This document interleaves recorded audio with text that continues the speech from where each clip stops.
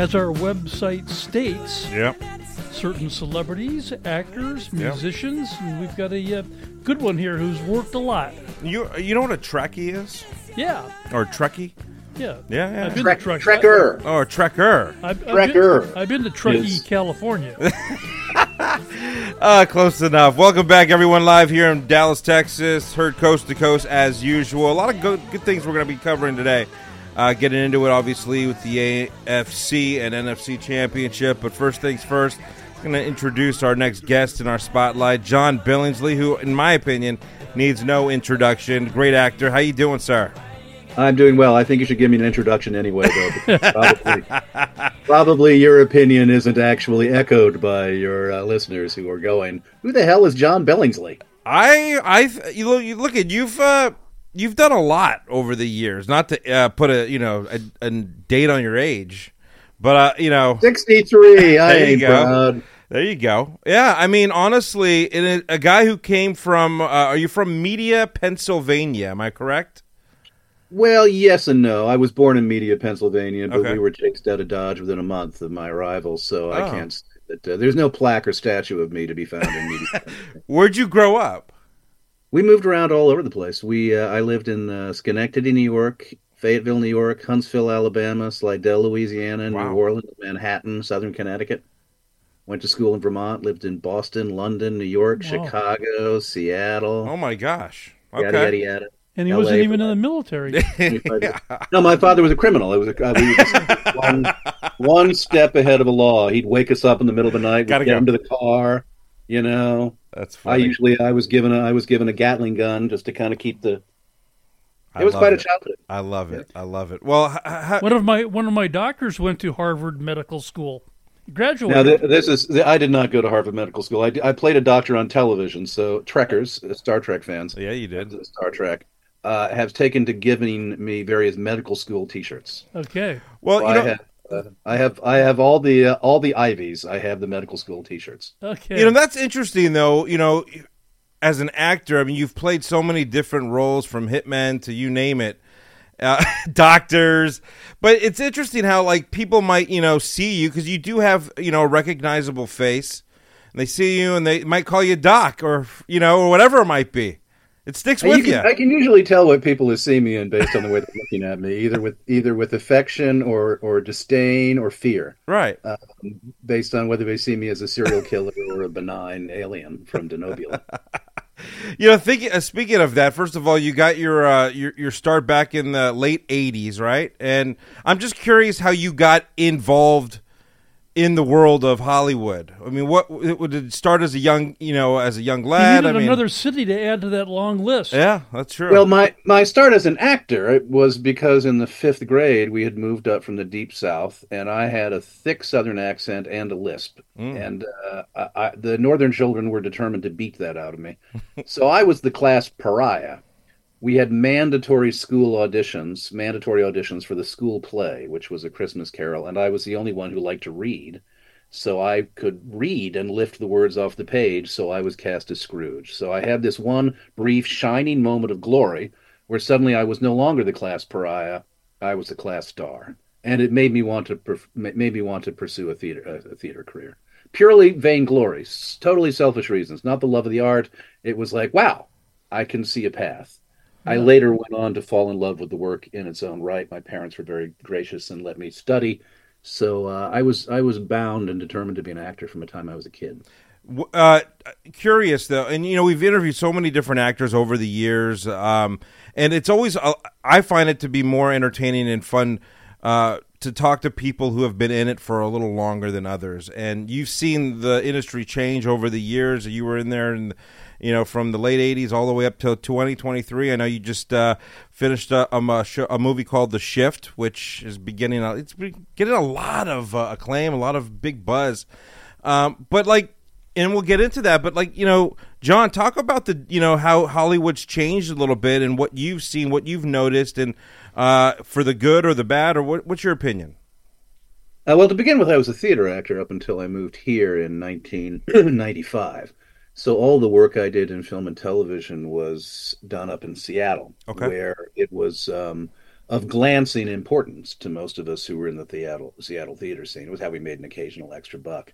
It was only after my first marriage ended and I decided to move down to LA to start doing film and television that I actually really ensconced myself in film and television. So Okay. probably mid 90s is really when I would say my film and TV career really started. Of all the things that I've seen change, obviously streaming has made a significant difference. One of the most difficult things to explain to people who don't do what I do is that what keeps actors going is the residual stream, the fact that we're getting paid for the work we already did, which some people sort of kind of scratch their heads at. Many of us could go months at a time without getting a new job. It's the residuals that are our lifeblood. Streaming doesn't really pay residuals. Okay. So we have seen, is why we went on strike. We have seen our industry really contract, even though there may be more jobs when it comes to what the average actor can expect to make. That's probably the biggest change structurally. I think the strike took some steps to addressing some of the inequities in the structure, but we still got a ways to go, I suspect. Got it. Yeah, it's interesting. I mean, and let's say as someone who's not an actor and a guy who just loves watching different shows and film, obviously some of those new outlets, well, not really new, but like the Netflix of the world and the Amazons. I mean, you almost get a little too greedy as a fan because like you want to binge, you want to watch it all. And back in the day, that wasn't the case. Yeah, the other thing that you realize is that when I'm 63. When I was growing up, it's ads. I mean, that's where the money comes from. You watch an episode of Bonanza, and it's ad, ad, ad, ad, ad. That's what pays the salaries. There are no ads in streaming. They're trying to introduce a dual track model that would allow you, if you were a consumer, to pay less money, but you got to watch the ads. That would introduce a little bit more revenue, but I don't know whether or not they're going to be able to make the price point, the differentiation between those two tiers high enough to force people into, oh, God, I don't want to pay that. I'll pay X. I'll put up with ads. If they don't do that, the streaming services are going to continue to be struggling for revenue. Understood. Yeah, interesting.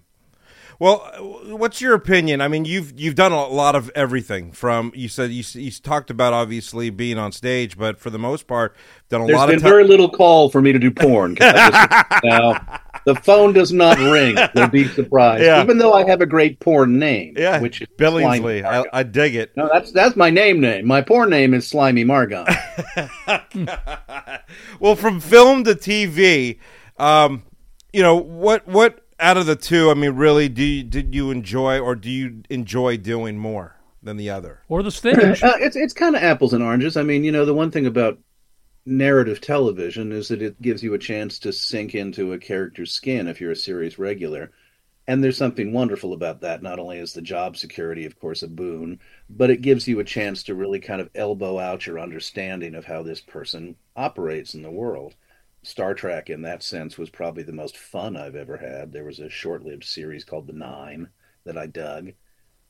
Film, on the other hand, there's an immediacy about it. You're not going to be there forever. It's like coming together and participating in a fabulous party that's going to last maybe a month, maybe 2 months, longer if it's a big budget picture. Most of the films I've done have been smaller, have been more independent-y films.